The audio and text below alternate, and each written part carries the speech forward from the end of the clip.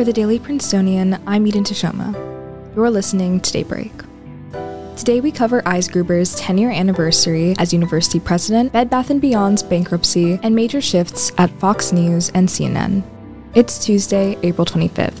Last Friday marked the 10th anniversary since Eisgruber's election as Princeton's president in 2013. His tenure has been marked by highs and lows, including one of the largest expansions of financial aid in the university's history. Today I sat down with assistant news editor and Daybreak writer Bridget O'Neill to recap his tenure. My name is Bridget O'Neill. I'm class of 2026, and I am an assistant editor for the news section of the Daily Princetonian. So you have a piece out today about Eisgruber's 10th anniversary as university president.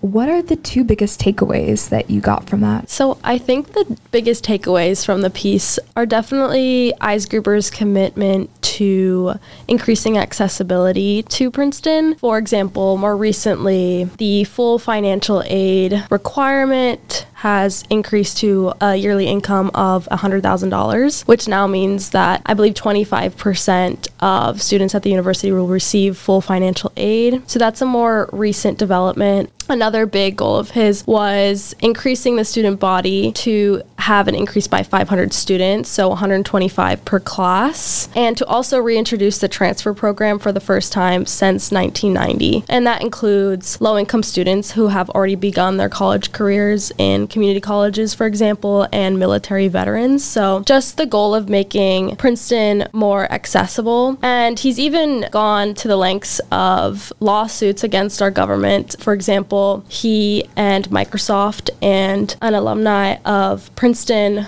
went all the way to federal court in support of DACA after Trump's administration got rid of the program. And they ultimately won that case, and it just allowed students protected under DACA to continue attending universities like Princeton. So he's always shown that commitment to increasing Princeton's accessibility, which I think is a trend. And what do students think about Eisgruber as university president? I think the biggest criticism from students has to be his engagement with the student body. He, unlike President Tillman, who served before him, is not as willing to speak directly with students and student organizations. Most recently with Divest Princeton, their leaders have said that he's been repeatedly unwilling to speak with them. Hannah Reynolds, one of the old organizers of divestment who graduated last year, said that, she repeatedly asked President Eisgruber to meet, and he repeatedly maintained that he had no influence over the decision to divest and was unwilling to meet, which she feels was very misleading, especially because he does have an important role in the board of trustees and their decisions. So that's been a big issue between him and students. And more recently, the mental health topic has been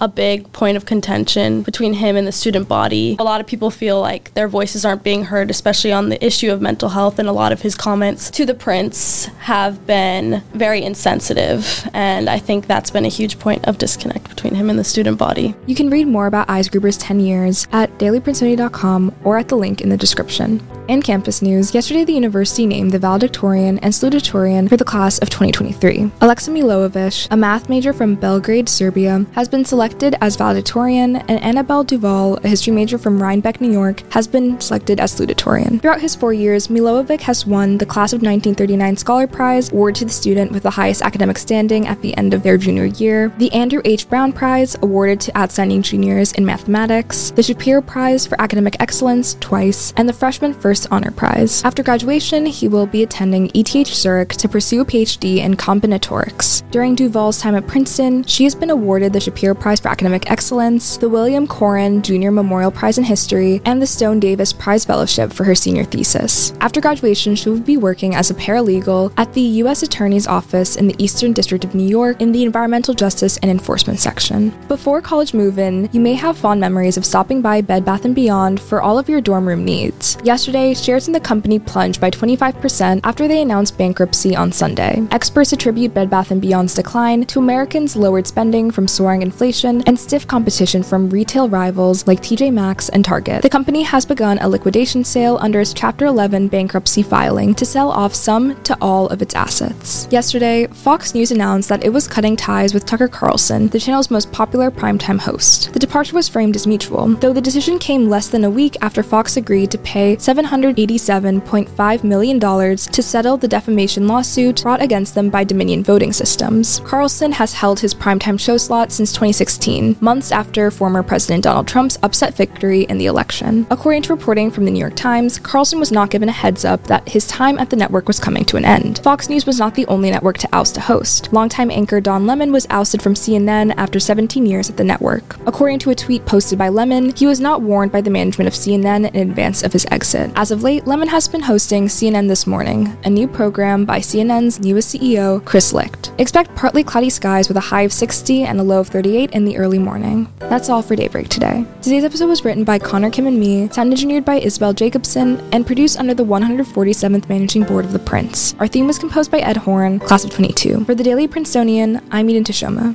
Have a wonderful day.